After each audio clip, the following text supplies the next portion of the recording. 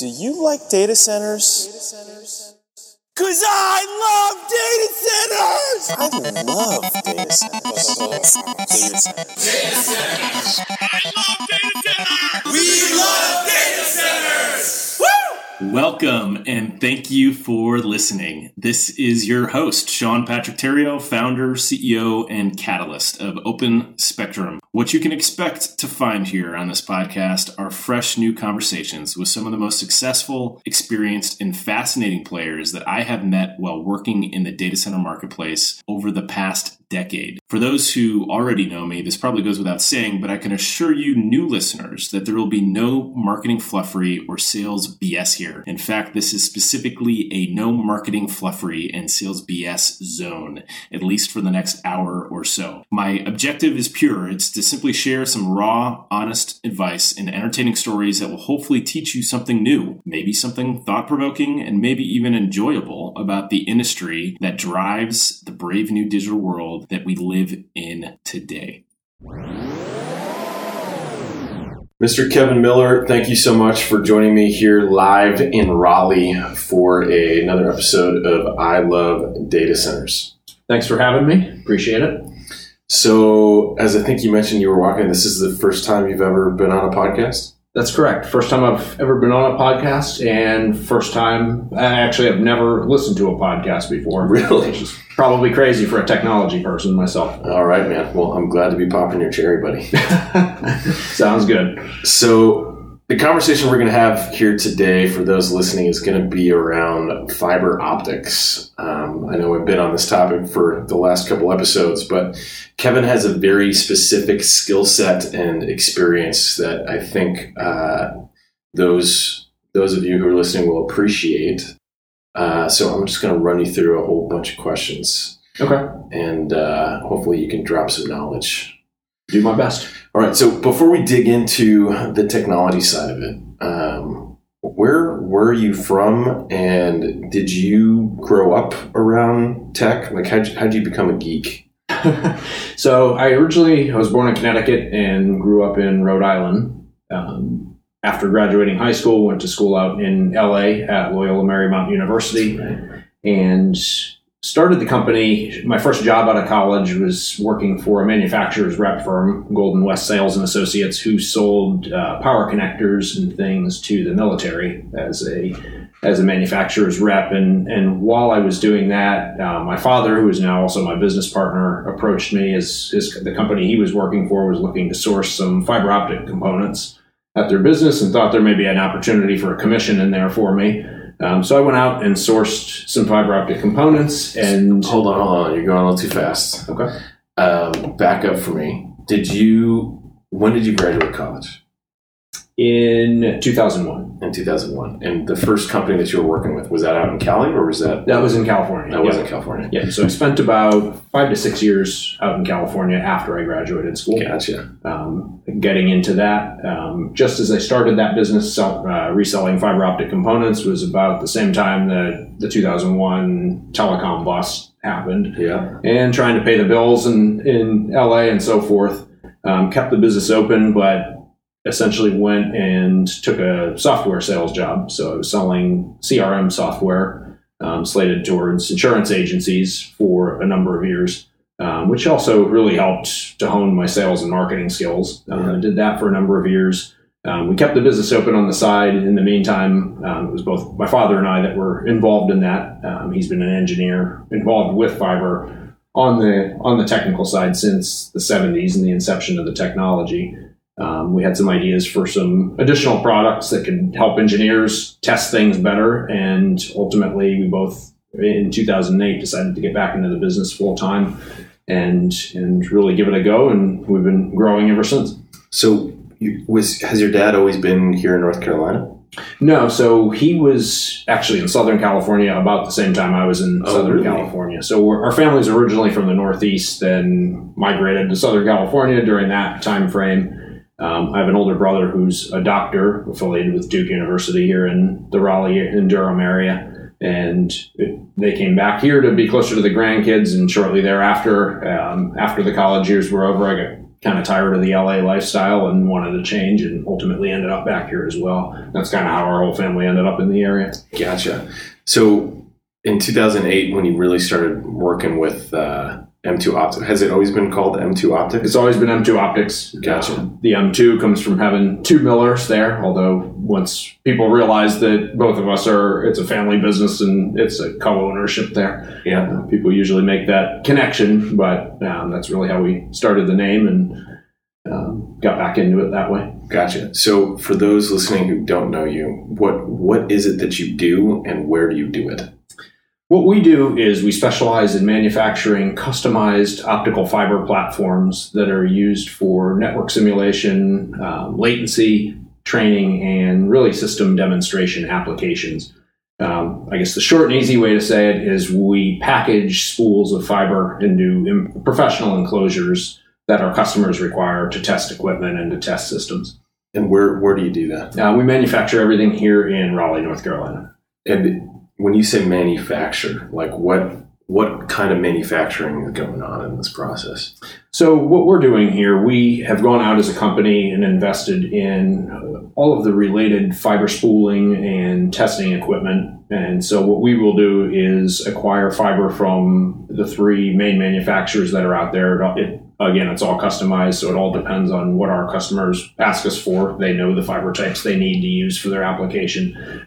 We aren't exclusive with any one manufacturer so that we can give them the most options, and they come to us, ask for the fiber types. We acquire that from the fiber manufacturers, and then we can spool it and essentially cut it to the lengths that they require. And then we have designed, a multitude of various portable and rack mount chassis that these spools can go into that essentially allow us to do any kinds of lengths and fiber types and really give them a customized setup based on their needs. So I know you have some NDAs with some of the folks that you work with, but can you give an example of like a tangible deployment?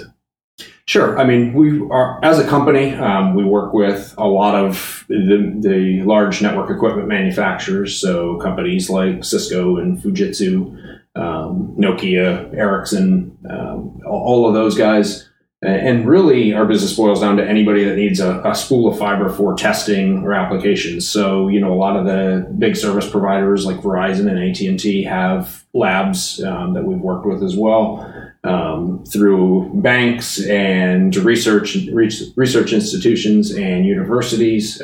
So really a whole, what was originally thought of as, hey, it's only the equipment manufacturers using it. Now almost everybody's involved or setting up labs for various deployments, data centers, some data centers as well, who are doing their own managed services and need to test latencies between data center points and so forth. So there's really a wide scale of people that are using fiber now for various testing and really time delay applications. Right on. So you're in Raleigh. You've got a office that's also basically a warehouse where you're manufacturing all this stuff too, right? Correct, yes. How big is that space? We have about 3,000 square feet in that space. And then our business model is a little bit different. So whereas a lot of manufacturers seek to bring everything in-house from the sheet metal fabrication through the finished product, what we've done is we have a small core team of individuals that are specialized in all the primary areas of the business. And then what we've done is establish long-term partnerships with other local small businesses in the area as well for things like sheet metal fabrication, painting, and so forth. And what it allows us to do is really minimize our overhead and essentially give our customers the best value for these customized solutions while we're still having the capabilities of a large company through all of these various partnerships. Gotcha. So Kevin, when you and I first met, one of the things that blew my mind was just how niche what you do is. It is, and it isn't. Again, it is niche, and it depends really how the people are doing things at all of these various entities. So there's a lot of these large companies that they've gone in their own direction, or years before we really carved out this niche for our company and designed things and really set it in people's minds that you need to be taking a professional approach to packaging spools of fiber. People are installing fiber in the ceilings and they're putting it behind racks and things like that. A lot of it is inefficient and difficult to use, and that's really where our business comes into play. it is, there's more, as I mentioned earlier, there is more opportunities when you really start thinking about who all the different types of people and companies are that can use a spool of fiber. But again, it is a very niche market in terms of the types of people that you deal with and the requirements and so forth. It is a very custom business. So who competes in this marketplace? We have several different competitors. In general, it's other companies like ourselves whereas what separates us from everybody is that we've really focused on this as a core business. We do have some other competitors at some very large companies that are more focused probably on, the cable manufacturing, type of markets and other products. And then there's some other small businesses as well. But in general, they are focused on a number of different things, whereas we've really focused on this one niche and really have continued to develop it and deliver more products and solutions for our customers. Yeah. So when I visited your offices like a year ago, and met your dad, who was gracious enough to show me how fiber, once it's broken, actually gets fused back together again. Mm-hmm. Can you describe for our listeners, if it's at all possible, like what that process actually entails? And also, because there may be those who are listening who don't actually know what a strand of fiber actually is, right? Okay. So maybe let's just start from that level. What the heck is a strand of fiber? And then how does one actually go about repairing a broken strand of fiber? Okay, well, it's interesting because when you talk to most people out in just the general public, when you think fiber optics, you think Google Fiber or Verizon or Time Warner or Spectrum and, all of these various entities. And everybody always thinks of fiber in a cable because that's what you see. What we actually deal with is the bare fiber itself. So and essentially fiber is glass. So it's composed of a core and a cladding. The core is where all of the data is transmitted via a light signal, which is a very small portion inside of the cladding, which is simply a different, it's glass as well, but it's a different refractive index so that the light in the core stays inside the glass.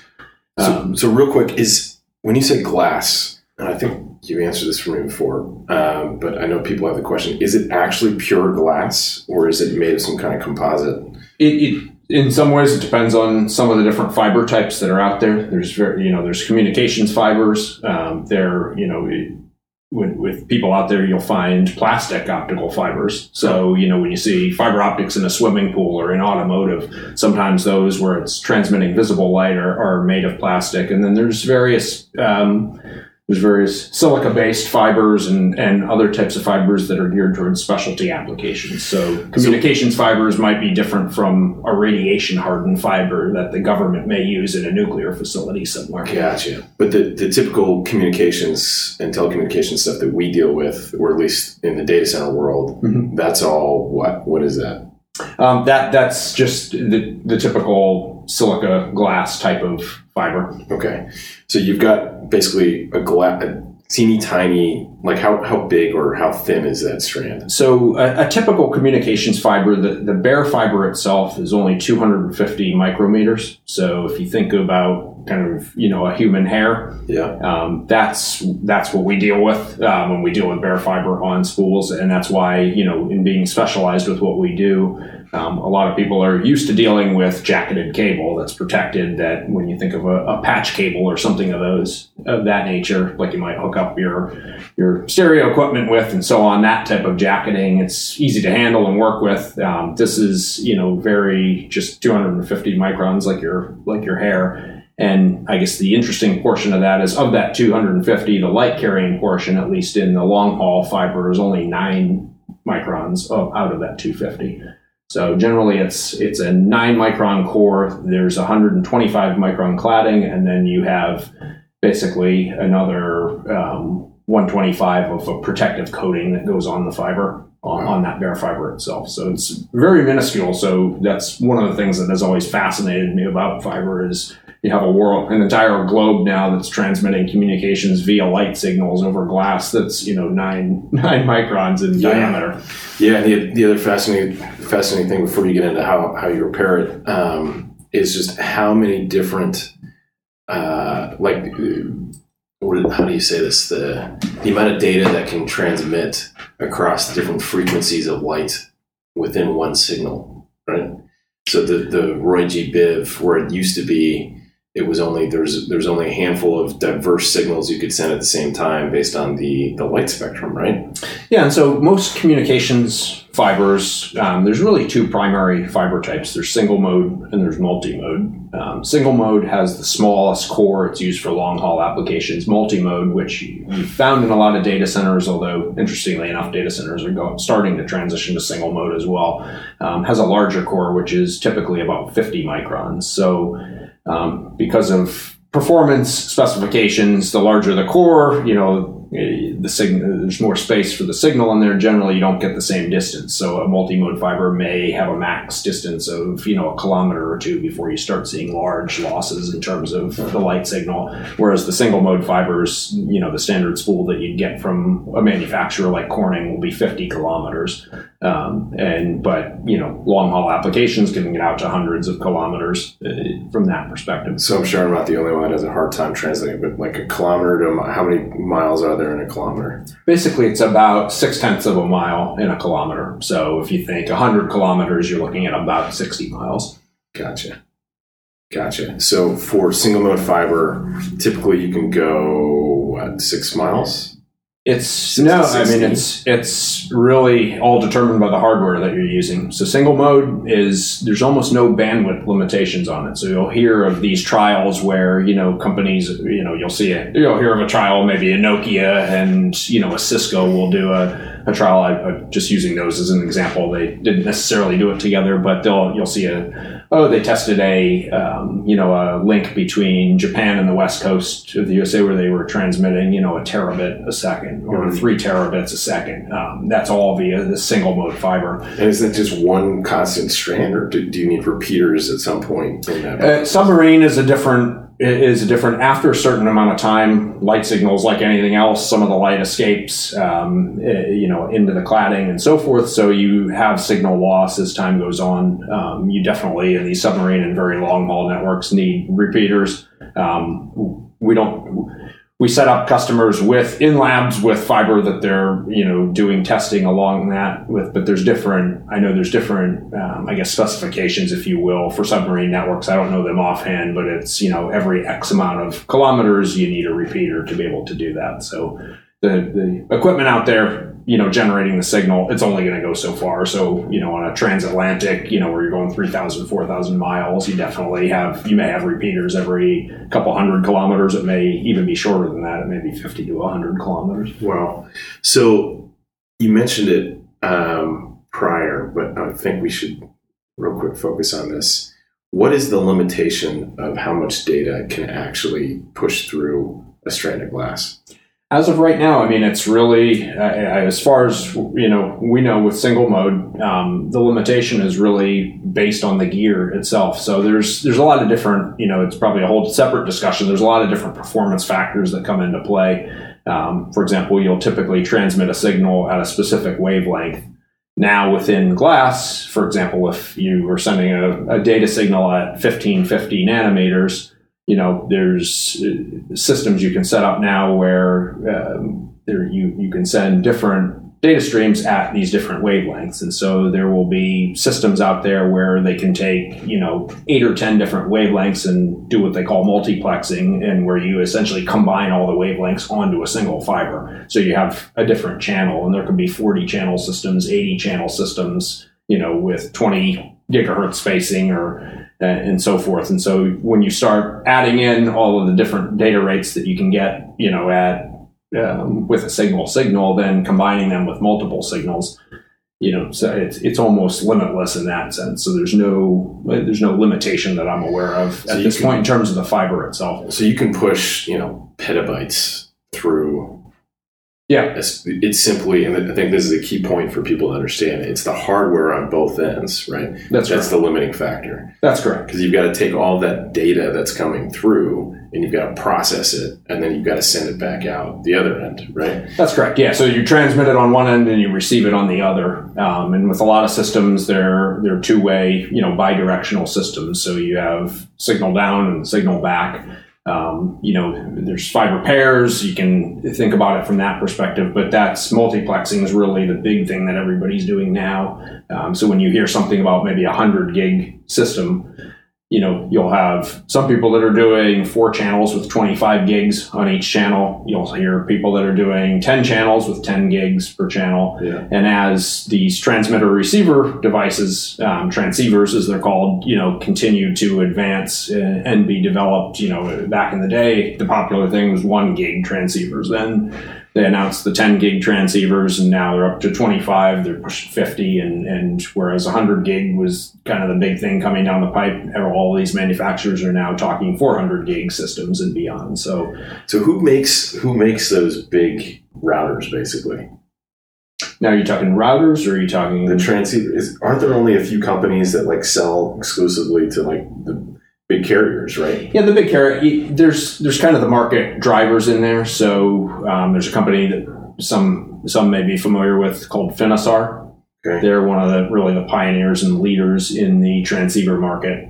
They were in the news recently. They inked a deal with Apple because they do some other chips and things of that nature that are used in some of the handheld devices outside the scope of what we're talking about here. Finisar is one, Avago is another, but these are some of the most popular things out there. Yeah. There's also a huge aftermarket for these devices. So overseas from China and other places, there's 10, probably, thousands, if not, maybe even 5,000 or 10,000 companies out there that are selling transceivers, whether they're original manufacturer. And then also to go along with their gear, in addition to the Finisars, Cisco and Juniper and all the big network equipment manufacturers make their own transceivers to match perfectly and go along with their own equipment. So how about the routers themselves, though? So, my understanding always was that the router serves as a transceiver. Is that not the case? Or is the transceiver completely separate from the router? The transceiver,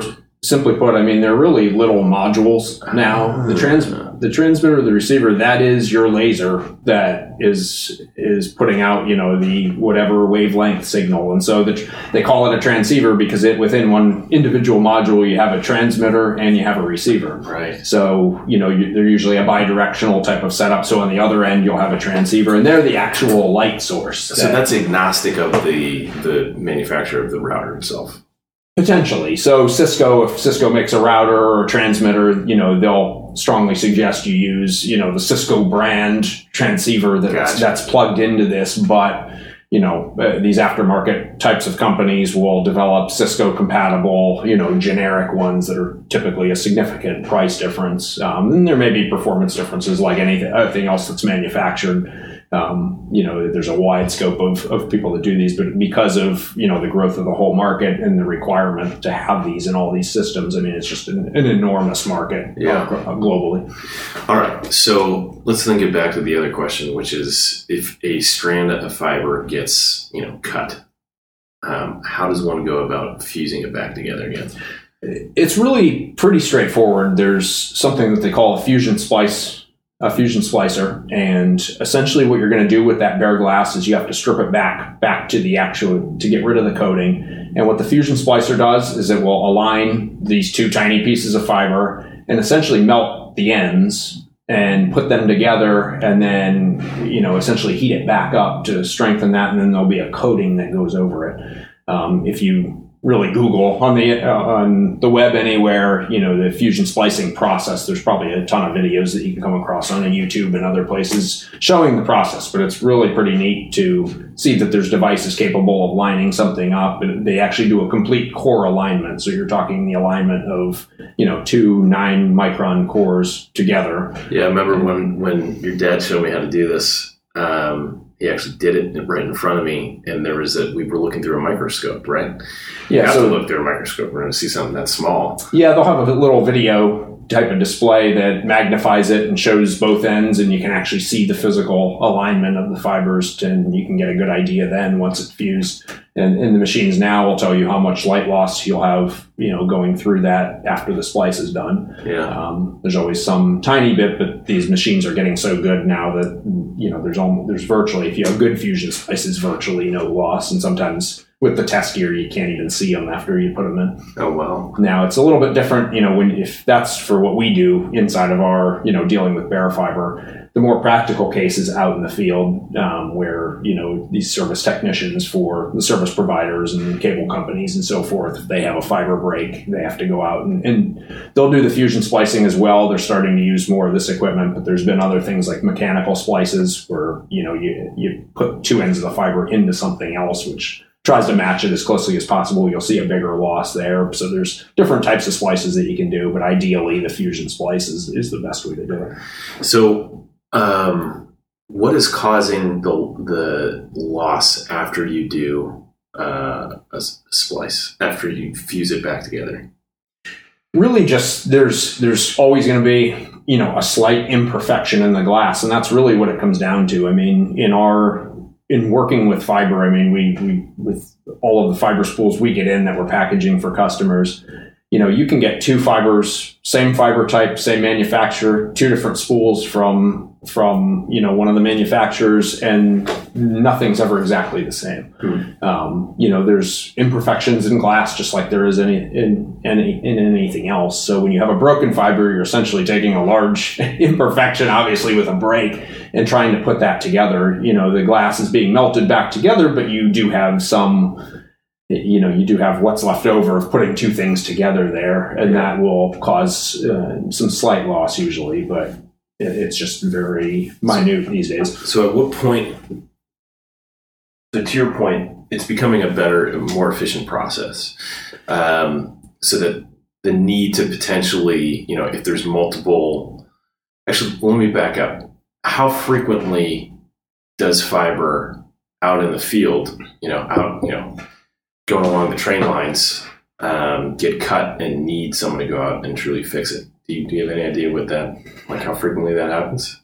Not being a service provider ourselves, I'm not sure, but breaks and degradations. Obviously, if you put a fusion splice in, no matter how much you protect it, there's it's never as perfect as it was when the glass was first manufactured. So some of those fusion splices can degrade over time.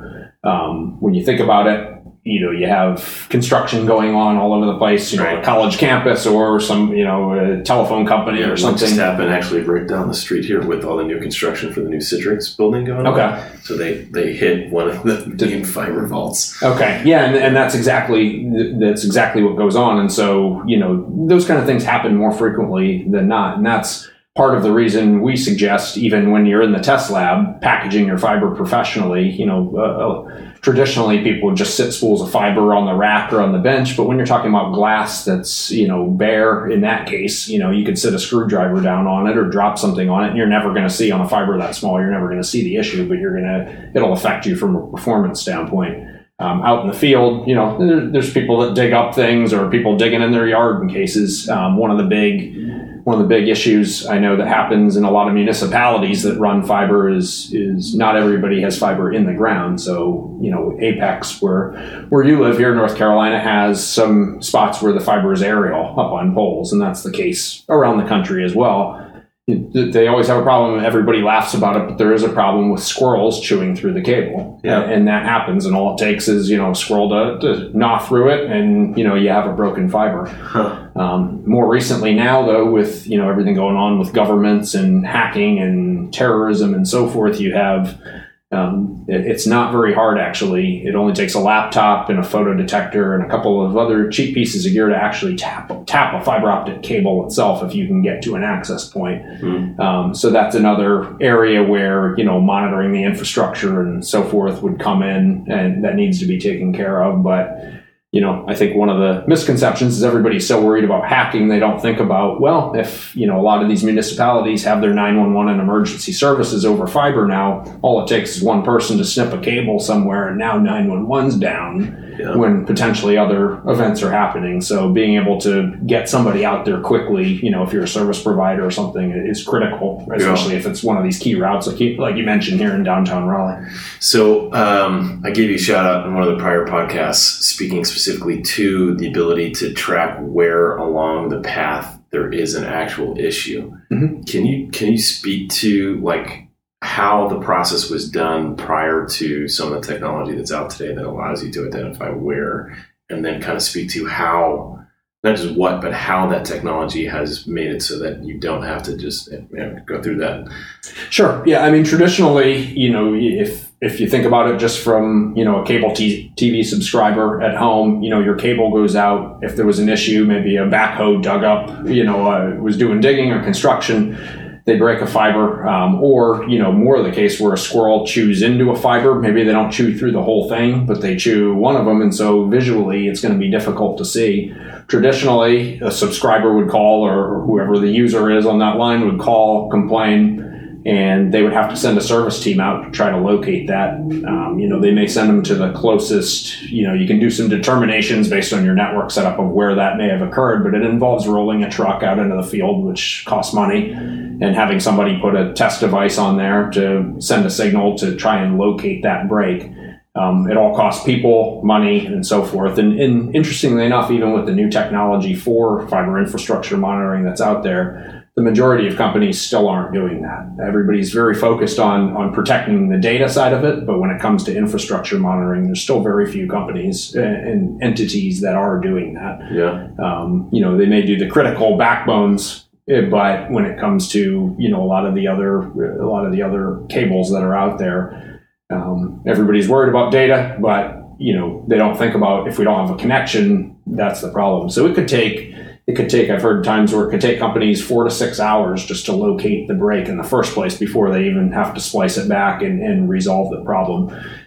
What's been developed in recent years are these fiber monitoring systems, which effectively send a signal just like any other system would over a fiber cable and through a fiber. And essentially what it does is it sits there and it looks at that signal, will necessarily, determines the endpoint of the cable when it's in good working order. And if somebody digs it up or there's a break or an issue at a certain point, it'll see that problem midway, for example, in a cable, and sound an alarm in the device that will say, on fiber number 20, you have an issue or you have a broken fiber at X distance. And these systems are good enough they can pinpoint now to within 8 or 10 meters of where the problem is. So now your service teams, instead of being several miles away and trying to visually find it or, work it that way, can get something right on their mobile device, or the network administrator can get something saying it's this fiber, it's at this place. They can tie it into all the GIS mapping technology now, so they can get a visual rendering of where that may be on a Google map or something of that nature, and really just cut down that downtime. Wow. Freaking fascinating.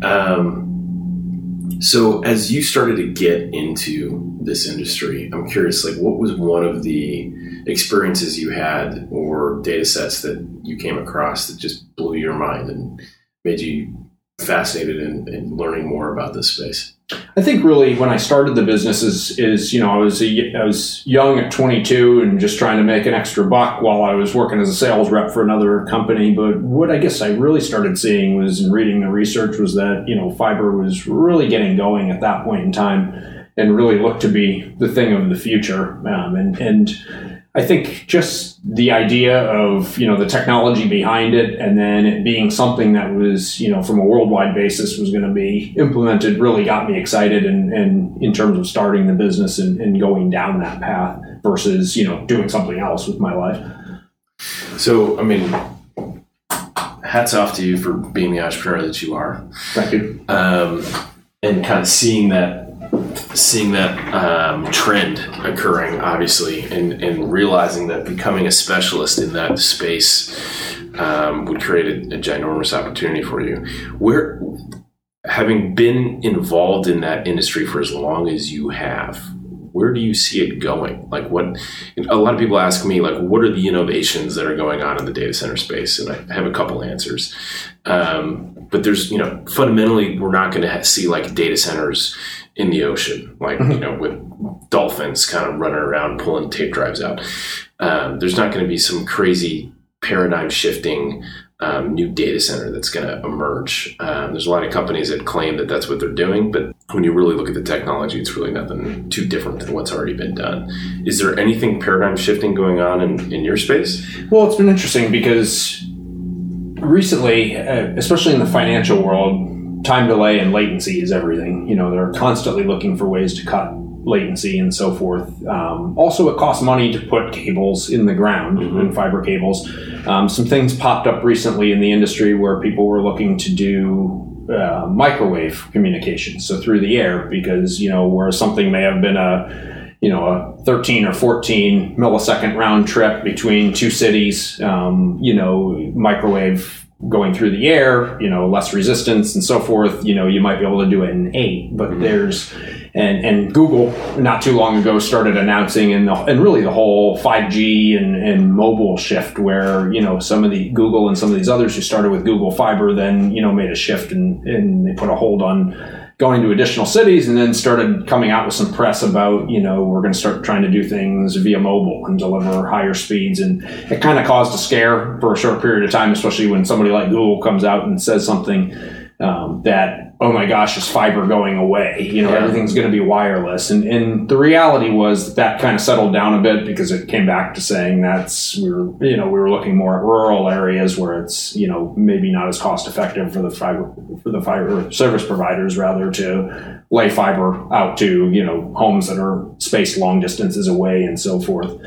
So there was a bit, especially they are making advances on the mobile side, but what most people forget is that your phone pings a tower. Well, that tower, generally has to go through various data centers and nodes and things of that nature. And that's all the wireless backhaul, they call it. And all of that is fiber. And so, and there are hindrances to certain technology. The microwave, for example, if you run a direct fiber route, when you do microwave, you have to have towers spaced at, certain distances away.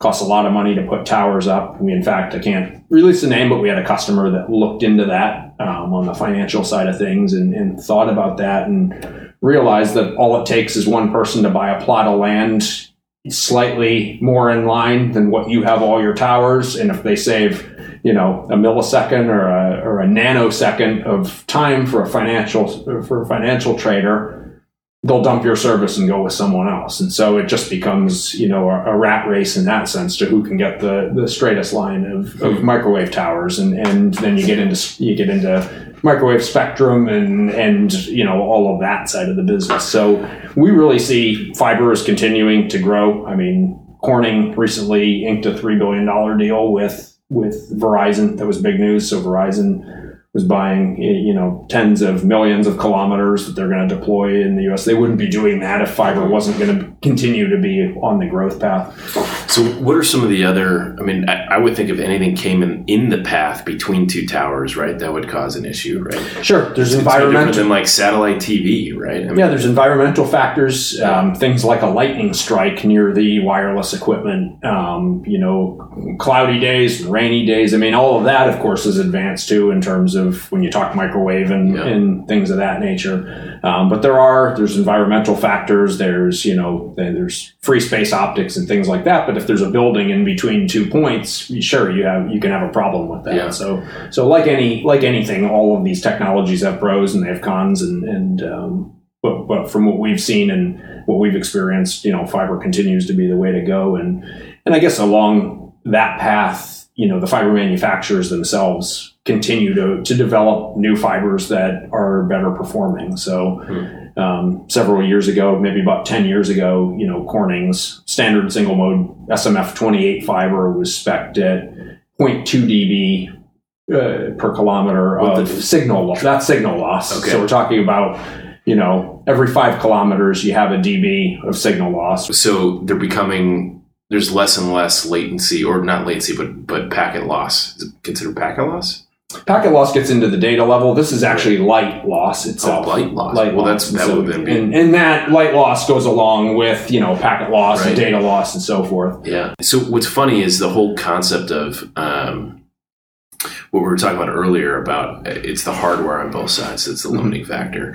I learned that by watching like a Discovery Channel show where they had a laser that was being shot from space down to the Earth, and they were pushing a petabyte a second, right? Okay. And they were super stoked about the petabyte a second until the scientists realized that they just didn't have equipment that could actually process that fast enough. Mm-hmm. So you could push through a laser beam, but the other thing that they realized was a laser beam requires a decent amount of energy to create. And if anything flew in the path of that, it would like cause damage to whatever flew in the path of it. And so I found it, that's what really taught me that it's not how much information can be pushed at any one time, because you can push a lot of traffic, a lot of data through a strand of fiber or through a light stream. It's how quickly that can be passed through on the other end. And so the limitations of having a wireless technology, that's interesting.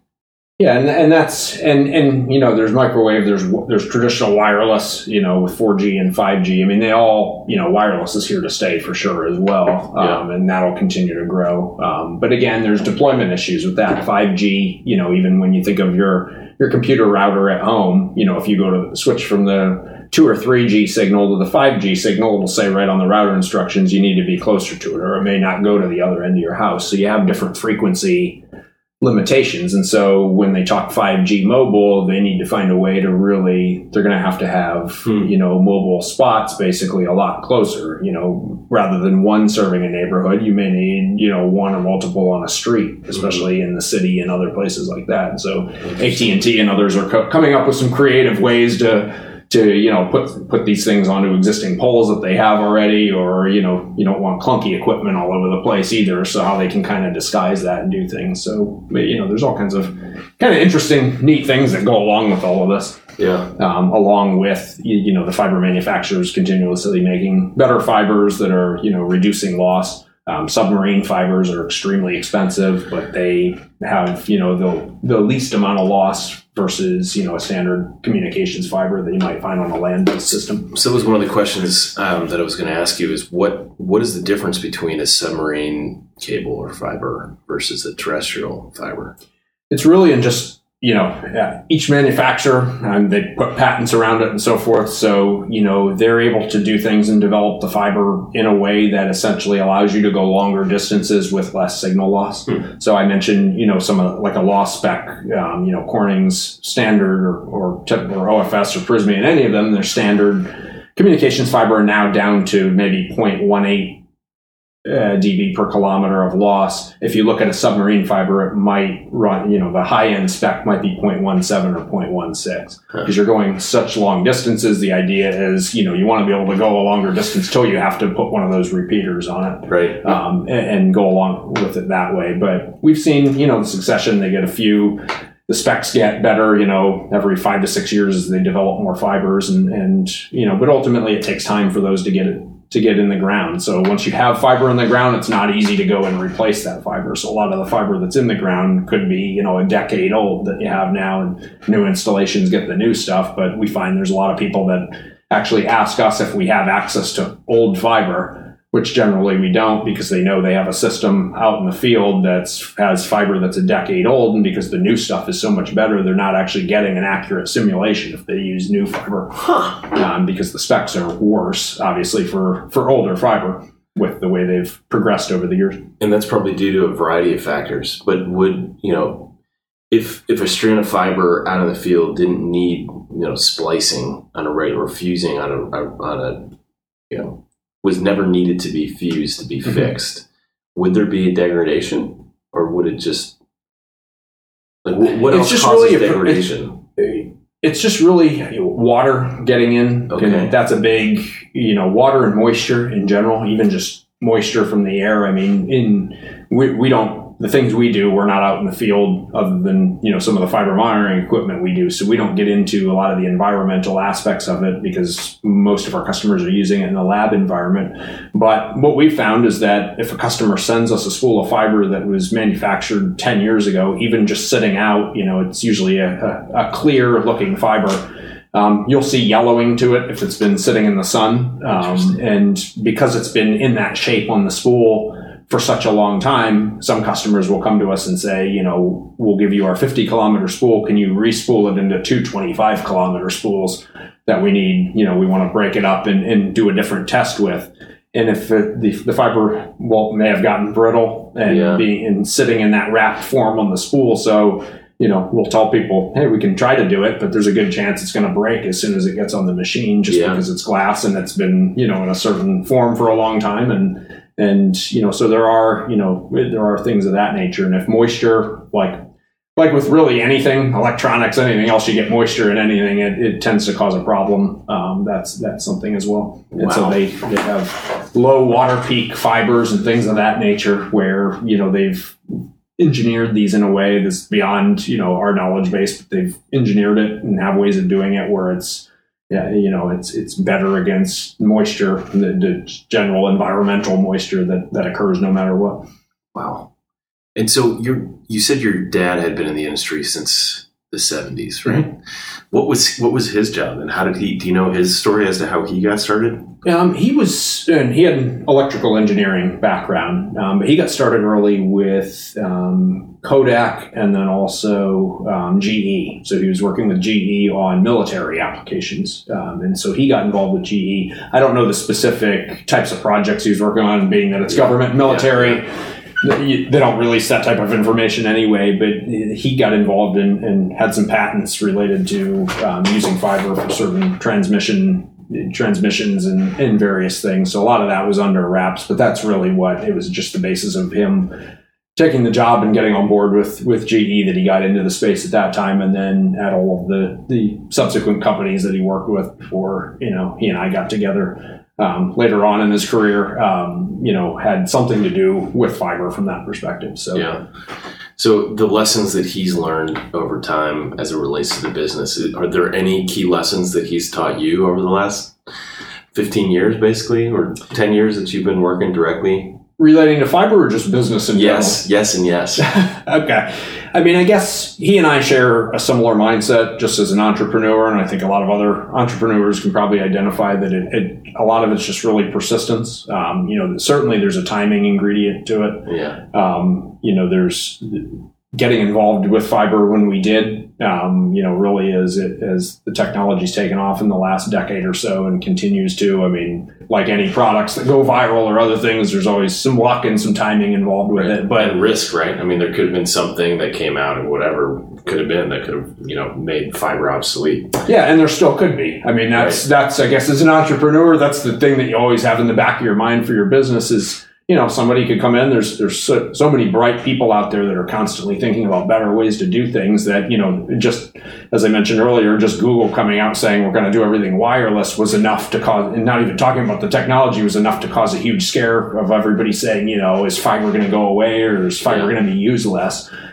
There's always that thought, you know, in your mind from that perspective. But you know, I think just the lessons I've learned from him, he was an entrepreneur as well. So in addition to working, he had some electronics related business that he did with reed relays prior. So I was fortunate enough that, you know, he and I both work well together. There's not a lot of fathers and sons necessarily, or fathers and daughters, or mothers and you know, family in general. Yeah. Family businesses, a lot of people butt heads, but I think with my sales and marketing background and him being on the engineering side, and both of us kind of staying in our lanes and working toward the common goal, we've always been of the mindset that, you know, you can almost do or sell anything. You just, you know, need a good plan when you go into it and really just focus on what you're doing and be able to persist with that. I was at an entrepreneur event not too long ago where there was a very successful entrepreneur locally here in Raleigh that said, you know, in the course of 13 years, he had 12 different businesses, but one business lasted 10 years that he sold for, you know, a huge amount of money.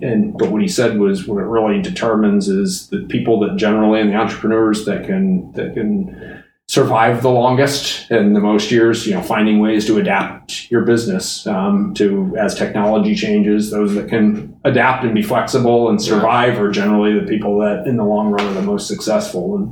And I think that's how we've modeled ourselves, being being a custom business as well, where we allow our customers to really tell us what they need, and they play a huge role in all of the development that we've done.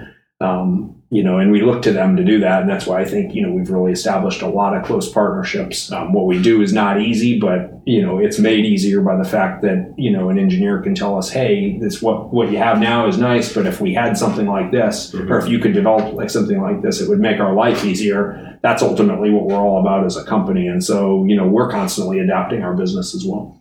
So if you could go back to when you first started, and let's even go back to like 2001, 2002 timeframe, what would you tell yourself? What would you say to yourself? I think I was asked this question recently. I think the one thing is maybe I would have gone, I started the business and then got out of it for a number of years. I think looking back, I kind of wish I would have gotten back into it sooner. Yeah. Now, while I was out working for other companies that were all, successful software companies, I did gain a lot of knowledge in that helps me now, even in terms of the sales and marketing of our products and just, business management and so forth. So it was invaluable experience. So you don't know how it would have worked out, but having the opportunity to do a family business, that's something that, it's special to me, but also, being able to get an earlier jump start, I guess, knowing now that how successful we'd be able to develop the products, you start thinking back saying, had we developed a few of these things, 5 years earlier, how much more successful would we be at this point now? Yeah. That's kind of, I guess, it's not a regret. It's just looking back, and I think some of it, when I first started the business, I was fresh out of college. I didn't have a lot of experience. So I think, having the skill set I have now and knowing what's available that's out there, and a lot's changed on that side as well. Back in 2001, things were still traditional. People were picking up the phone to make cold calls when you wanted to find a customer in sales. Now there's been all kinds of technology for content marketing and web-based marketing that give, smaller businesses, the ability to sell right along with the big guys and be successful in doing it. I think some of the neat stuff that I've seen that's come out now is the whole AI revolution. So, I've come across some interesting tools. We haven't implemented them at our office, but there's some interesting AI sales tools where you can enter some different input about your customer base, and it will actually go out and find people that would be ideal customers for you. And there's ways you can, there's AI systems that can respond to inbound inquiries now at your company that, before it even touches a salesperson, there's discussions going back and forth. So it'll be interesting, 5 or 10 years from now to see where things are. But looking back when I started the business, I was just telling somebody the other day, had all those tools been available then, it definitely would have changed things, not only for us, but probably everybody else as well. Yeah. So I want to go back to this family business.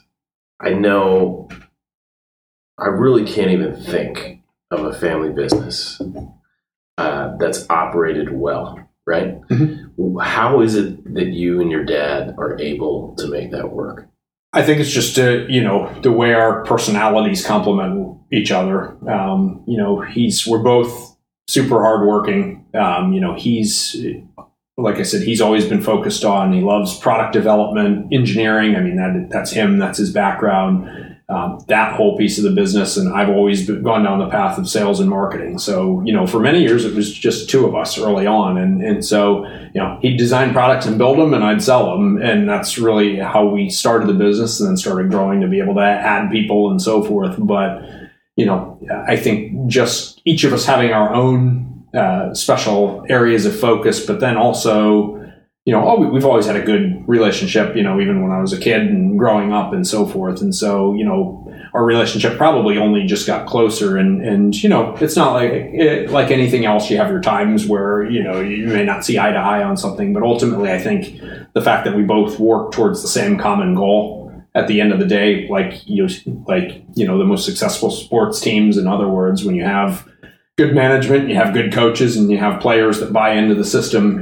generally those teams operate a lot better than, individuals kind of doing their own thing and so forth. And so, I mean, maybe it's just, pure luck that we both get along that well and have that type of relationship, but it's been great. And, it's something I know he and I both each cherish, respectively from either perspective. And communication must be an absolute critical piece there, right? So, how have you guys been able to kind of work through the communication piece? And that ties into kind of a follow-on question about when you're working with someone who is your dad or your son, right? Mm-hmm. You have a lot of emotional baggage and emotional reflexes that come into play. How do you work through that? I think, we haven't had many situations over the years that have resulted in a big blow up between one another. And again, I realize that's a rarity. And so you're like the only person on the planet, I think, who I've ever met who has that. And there's times where we'll bicker back and forth on something, and some of our employees will probably chuckle at it as well. But overall, it's been pretty seamless from that perspective. And I think trust comes into a lot of it.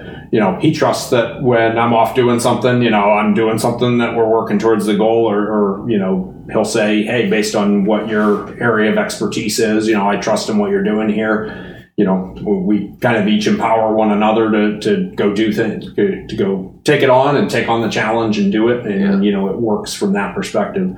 But I think it's just, even if there's any bickering slightly, or we don't see eye to eye on something, just being able to sit down and say, hey, look, we're both trying to get to the same end goal. Let's just talk through it. What's the best path to getting it done? Because, as a small business, you don't have time to sit around and, go back and forth for an inordinate amount of time on things. You have to make quick decisions in the best interest. And so you kind of weigh your options. But communication, especially, I think, for any small business, where you have a tight-knit team that's working together in some ways, being able to communicate with one another, trust one another, and work effectively, almost that culture is I believe, more important than, necessarily the exact skill set that somebody might bring. You might have somebody that has a better skill set onto the team, but, if they don't get along with anybody when you're a small business, it can cause major problems and disruptions and so forth, whereas you can be just successful with somebody, maybe they don't have the same exact skill set, but they mesh well and work well in that environment. And it's not for everybody. As a small business owner, some people thrive in a small business environment, others don't, and it's really finding, the right people and good people. Right. Your mom is still around, right? Yes.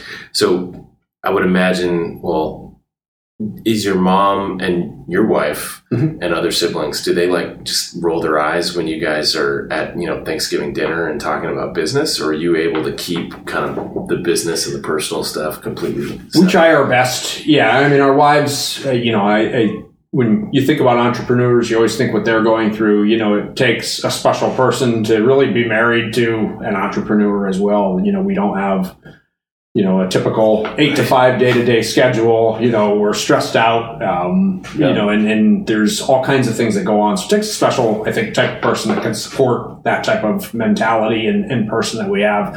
And, my wife is great from that perspective.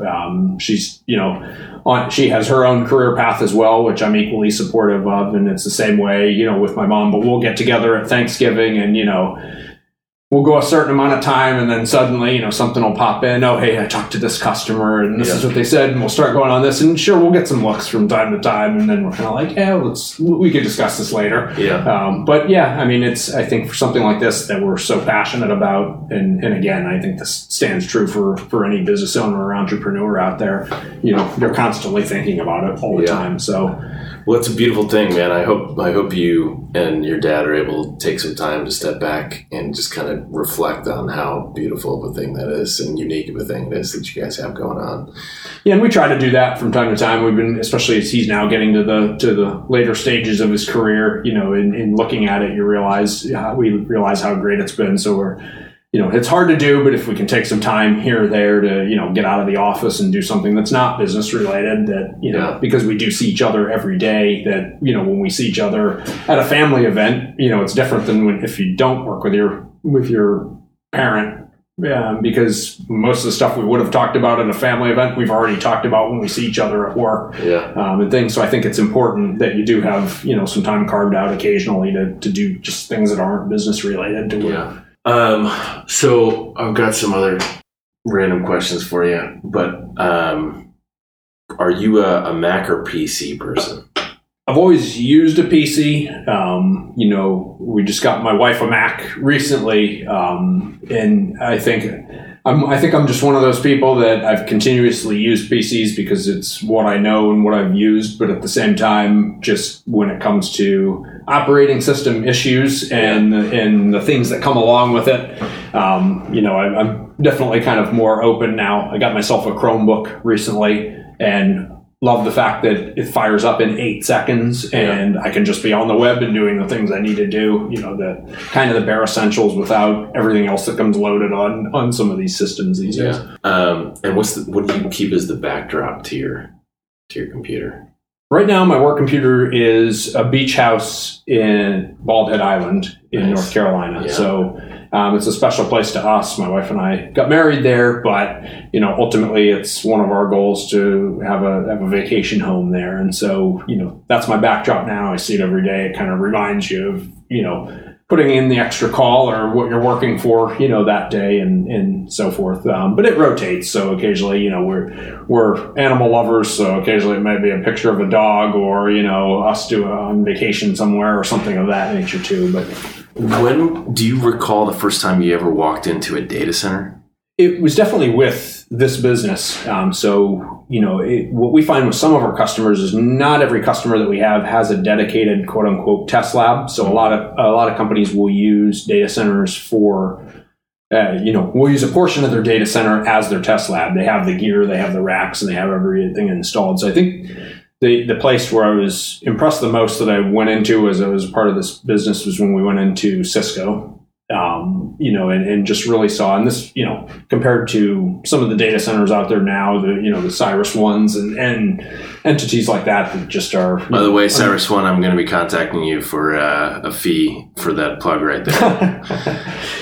We did some work for a customer at the Cyrus One facility in Chicago, and some of these things are absolutely massive. But when you really go into data centers and see, just the amount of equipment and just what's being spent on air conditioning costs and electricity and everything else, just at a core thing. It's so impressive now. As you are directly involved with and share with me, just the growth and what you're seeing in the space to handle just consumer demand, continues to grow. Yeah. So that first experience that you had, do you remember just being what was that experience like for you? I think my first thought, because we were going in, we had some gear in that data center, and that when we're manufacturing it, it's what we do and what you look at. And I remember walking in and having them say, oh, we'll take you, 30 rows down to where your gear is. And then you go halfway down the row looking at it. And I think I later told my father I'd never felt our equipment look so insignificant in the big picture of things, because it's what we're working on, what you do. And then when it's in a facility that's got row after row after row, ceiling high of equipment, that when you finally see your equipment in the rack, it just looks like one tiny thing in this huge sea of things. So that was my initial thought when seeing that there. Yeah, it's funny. Related to that, I remember having a conversation with someone about their half cabinet. And what they pay and the couple servers that they had in there. And they said, but these, you must spend a lot of money to build these things. And I said, yeah, we spend a lot of money to build these things, but think about how much all of these servers cost, all these database servers, all these big routers. There's more money in all the physical infrastructure that's inside these cabinets than there is in the generators and the battery backup systems and all that stuff. I think a lot of people forget about that hard cost and that real cost that sits inside these data centers. And when people look at the industry, sometimes the numbers can be inflated because they're looping in the physical hardware into the actual property itself. But anyway, it's an interesting point that I'm curious from your perspective too, and thank you for sharing it, because you have a unique vantage point, right? Mm-hmm. You're looking at something very specific in there. It's no different than when the Eaton folks who work with the generators or the Caterpillar folks, they walk in and they go straight to that infrastructure, and that's what they care about. They don't understand a thing about what's going on the server level. But each person has their own unique perspective as to what's important to them.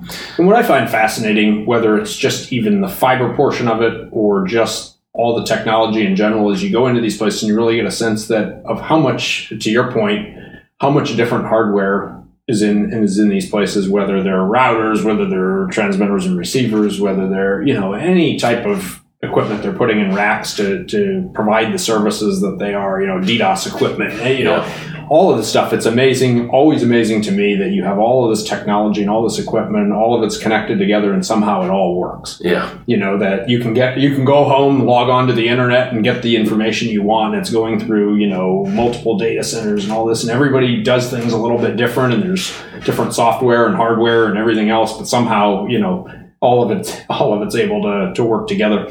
Yeah. Well, my friend, I'm sure we could probably talk for another hour about all this stuff and geek out, but I greatly appreciate you taking the time. So, Kevin, if people want to find out more about M2 Optics and the products and services that you have to offer, or if they just want to connect with you and, geek out on strands of glass, how can they find you?